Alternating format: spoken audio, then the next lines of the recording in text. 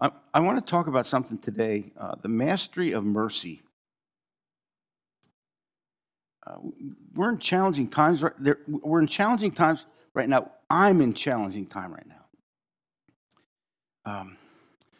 We've taught things here, and we've come to understand certain things, principles from God's Word, and how God wants us to stand. And we've learned how to bless and not curse, how our words are important, how that our words have power, and we need to speak things that bless. And I want to tell you that the present circumstance has taken things to a whole new level of challenge to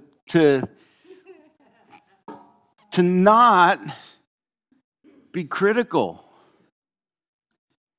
And so I wrote this wonderful little sentence here. There is a subtle sliver of self-righteous slander that wants expression through my speech. See, we've learned how to bless and not curse, and we've taught it, and we've helped each other. Like, you want to say that a little differently? I mean, we've probably done it with most everybody here if you've been here a while. And Artie and I do it to each other all the time. She said, "You want to rephrase that?" Or I say, oh, anyway. So we've actually gotten pretty good, but this whole thing going on has just really challenged that big time. And we need to get back to it. But I want to talk about mercy today. God has called us as a people, not just us here, but the body of Christ. But us two here, to pastor our region, our city. God has called us sometimes we look at churches that it's our little thing and it's our little domain and this is where we're safe and protected and we're just supposed to minister one another. And that's not at all what God has in mind. He wants us to minister to the city, to the region. He wants us to pastor out there. He wants us to shepherd people out there. God wants you to shepherd people where you work or wherever you go or whatever you do. He wants you to be a pastor in your neighborhood. Now, that doesn't mean that you're going to go knocking on doors and saying, "Hello, I'm your pastor now." But you can do it spiritually by praying for them and by speaking blessing over them and by asking God to bless them. And so God wants us to bless our communities and our neighborhoods. He wants us to be really engaged in that. When Paul went into a new region, he wasn't just... I don't think Paul would know what the word church planting meant. I don't think that was on his mind. He didn't go to plant churches. He went into a city to transform it. He went in to change the whole atmosphere of the city, to bring the kingdom of God in. That's his mindset. And too many times we're here in this place. This is our little citadel. I don't mean us, but I mean the church in general. And we feel safe and secure, and so we're just like, okay, this is wonderful. But we rarely get up on the wall of our fortress and look out and see out there the same way God does.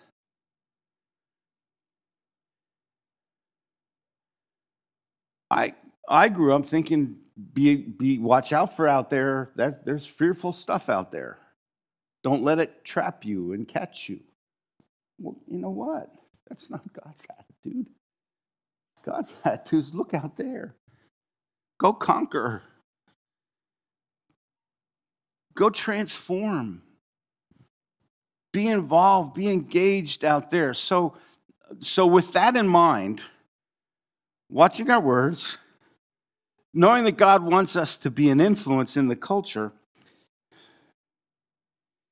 that this is a place to prepare us, to get us ready so that we can go. What is our most valuable tool?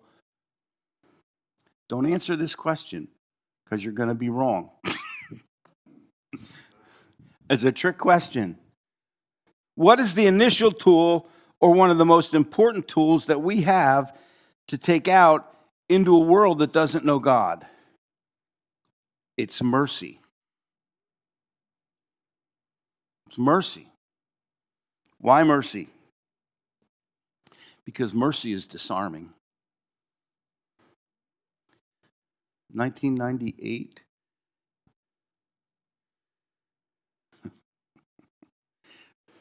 1998, Promise Keepers had an event in Washington, D.C., and they had 1 million men in the mall, Washington, worshiping and praising the Lord. And this is not a disparagement or slight. This is just a visualization of something, a point that I want to make. And Patricia Ireland was the head of the National Organization of Women, and she was on the news a lot, fuming about all this and just criticizing and putting down this men's movement and all that they were doing, just vilifying it. A little while later, Mother Teresa came to Washington, D.C., and she met with the National Organization for Women, and they gave her a standing ovation. Now, I'm not putting down Promise Keepers because they're both doing the same thing. But what is the thing that you know most about Mother Teresa? She's compassionate. She's merciful. She's merciful.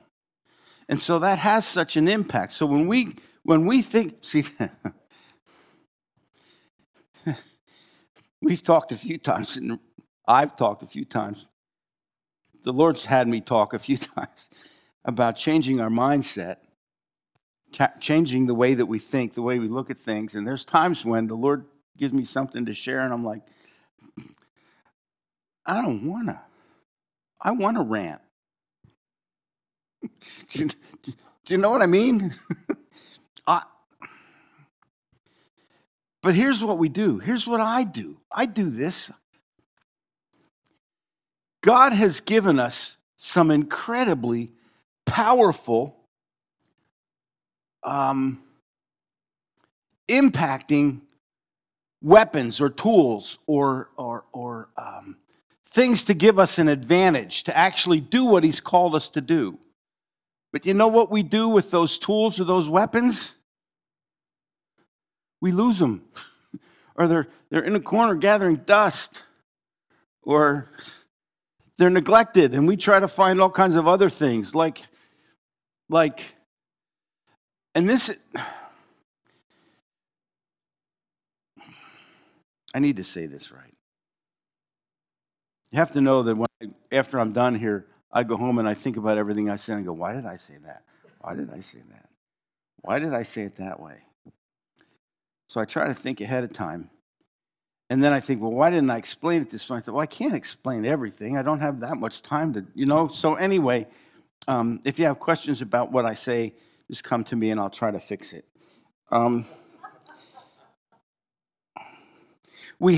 has given us these tools to use, but we neglect them, and we try to do other things. And again, not just for perspective, okay? I'm not disparaging anything because there's good things that the church does a lot. But sometimes we neglect some of the most important things for the sake of doing something. Even though it's a good thing, it may not be the best or what's necessary at the time. So it's okay to go out and do marches. It's okay to do prayer walks. It's okay to do declarations of Scripture. It's okay to proclaim that stuff. We need to do it. I mean, we encourage people to pray Scripture and to declare Scripture. We've talked about decrees and declarations and all those kinds of things. But when it comes to going out there and reaching people with the kingdom, we sometimes forget the most important things or the most effective things to disarm people, to open up the door for the gospel, and it's mercy. And mercy is just leading with forgiveness. Just having an attitude of forgiveness before anybody ever offends you. Just like it's already there. I used to try this. When I get up in the morning, say, okay, I'm going to forgive everybody that's going to be we're going to forgive everybody that how do I say this nicely? I'm going to forgive everybody who challenges my wonderful character. No, that's not right either. You know what I mean. I want to try to do that. But you know what?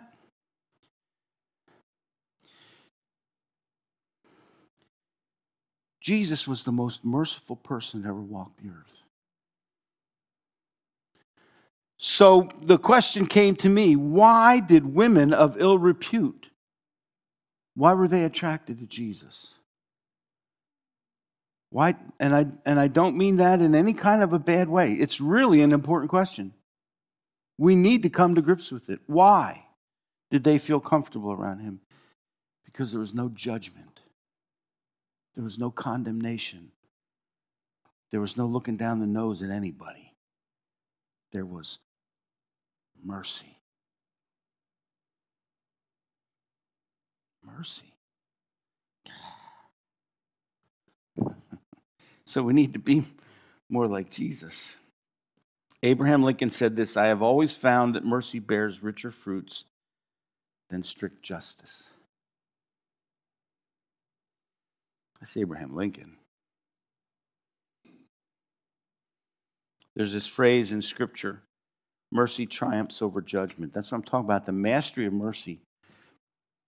So here I'm going to go to this verse, and Matthew chapter 7, verse 1 and 2 says this, do not judge, or you too will be judged. For in the same way you judge others, you will be judged, and with the measure you use, it will be measured to you.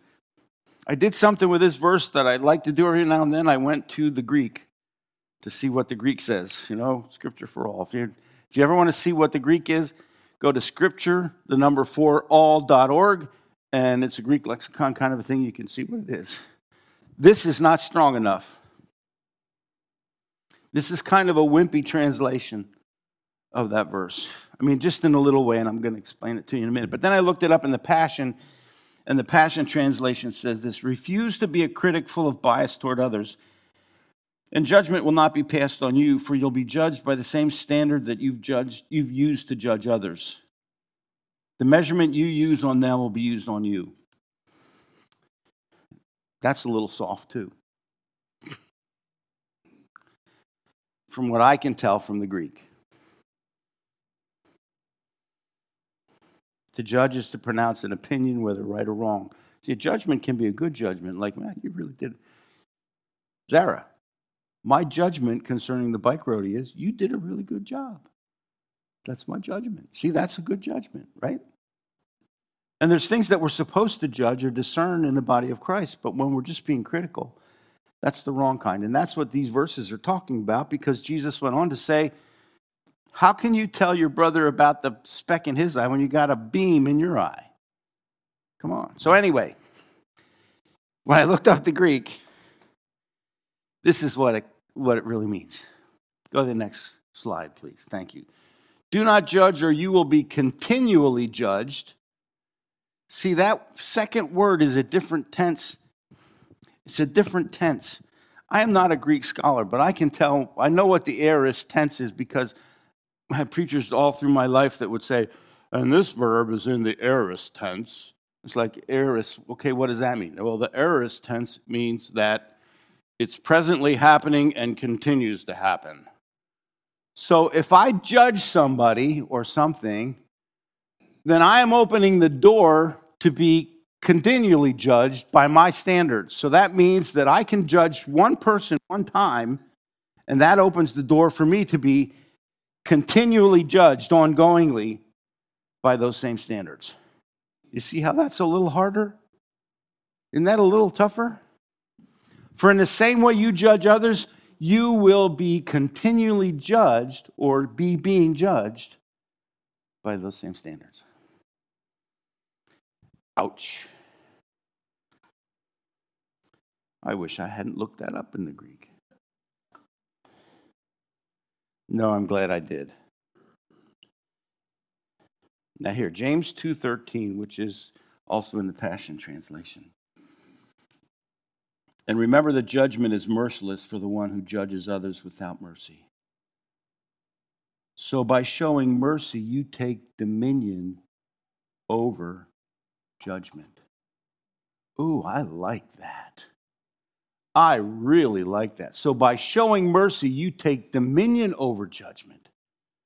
Do you hear what that's saying? I can move from a place where I am continually judged by the standards that I judge other people, to actually have mastery over judgment by being merciful. You know what? I mean, to me, when I think about that, that is a powerful tool, isn't it? That's quite a weapon. I mean, really, we don't think about that enough. We diminish that too much. We don't really value that the way that Jesus does. See, he knew something. He knew that by being merciful, he was over it all. Judgment, the judgment that people threw at him didn't touch him. And he didn't have to live according to their judgments. Because he wasn't judging, because he wasn't opening the door to it.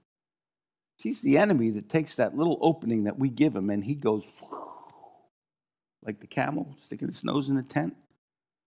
That's what he does. And so we need to be really, really attuned to that we're not giving him that opportunity. Satan hates virtue. He hates virtue. He's terrified of humility. You want to scare him?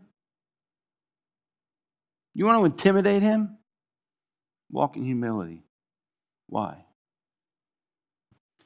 Because humility is the nature and character of Jesus. So when we walk in humility, guess who the enemy sees? Jesus. He sees Jesus. And so when we learn to do that, he'll run away from us. He has no weapon to fight against humility. We talked a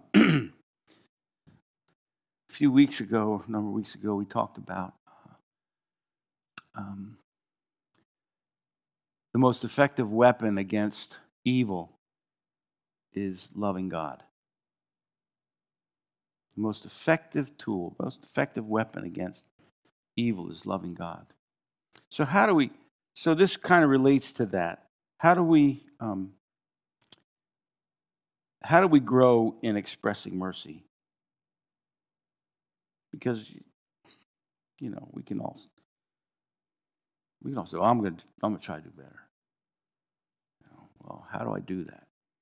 How do I make myself be more merciful? I really think that the key is becoming more like Jesus or focusing on him. But I like to go to this verse, and it's in John chapter 17, verse 26. And it says this: I have made you known to them and will continue to make you known in order that the love you have for me may be in them. Jesus is praying to the Father, and he says, I've shown them to you, but I've done that in order that the love you have for me may be in them. What Jesus is saying is, I've shown them who you are so that they can love me as much as you love me. Do you think that it's possible for you to love Jesus as much as the Father does? That's what Jesus was praying. He was praying in order that the love you have for me may be in them. And so how do we get that? Well, you just repeat that prayer. You just keep asking. What if you took time every day to just say, Lord, Father, would you give me the same love you have for Jesus? Give me that same love. Give me that same love. You know what happens when you love Jesus more? You become merciful. You can't help it. See, the answer for us so many times is they're always simpler than we make things. We need to be merciful, and so I'm encouraging you to do that, but the truth of the matter is that we will express mercy if we really grow in our love for Jesus. And how do we do that? We ask him to give us that love. If he prayed it, I'm one of those guys. If it's there in Scripture and says I can have it, I want it. I want it. And so give me that kind of love. Give me...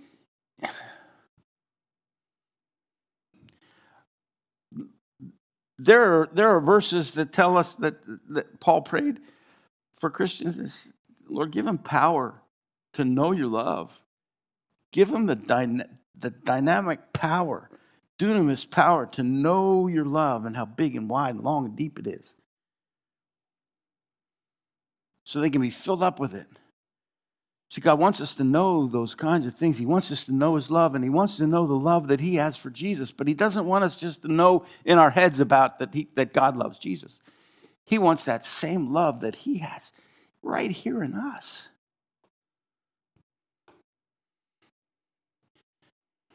And so sometimes some of the biggest difficulties that we have, and we try to find solutions like, God, I need an answer. And a lot of times the answer is just, well, you need to be more like Jesus.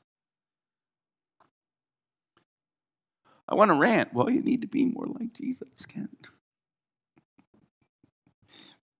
I want to fix these problems. Well, you need to be more like Jesus, Ken.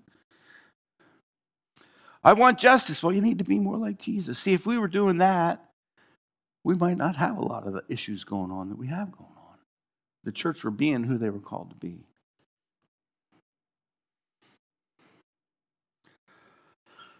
So anyway, I'm going to stop. Mastery over judgment. Mercy.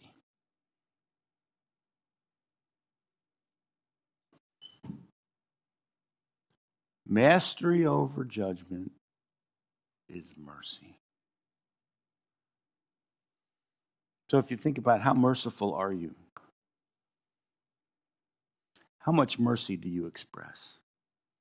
How forgiving are you? I would say that for Jesus, it just flowed out of him very naturally. It needs to flow out of us very naturally. We need to get to the point where that's a default for us. I don't need somebody twisting my arm. I don't need, although as much as I appreciate it, I don't need my wife suggesting that I change the way I'm doing something. Yeah, I see you nodding back there. We don't need other people. If we could grow in our love for Jesus, we wouldn't need that. We would just do it. And I think that's powerful. And I think that's what God wants for us, and that's what he has for us. And I believe that he will open doors.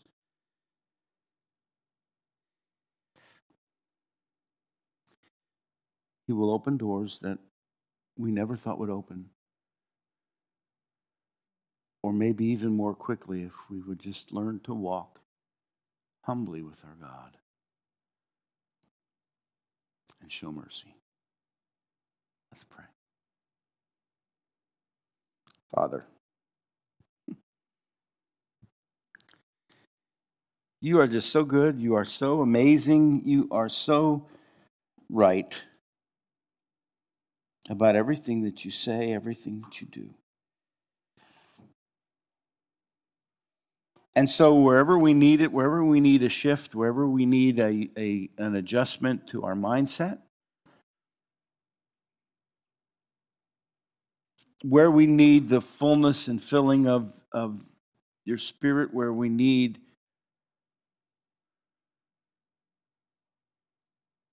to love Jesus the way that you do, Father, would you give that to us? Would you answer Jesus' prayer for every one of us, that we would grow, increase in our love for Jesus, far beyond where we've ever been,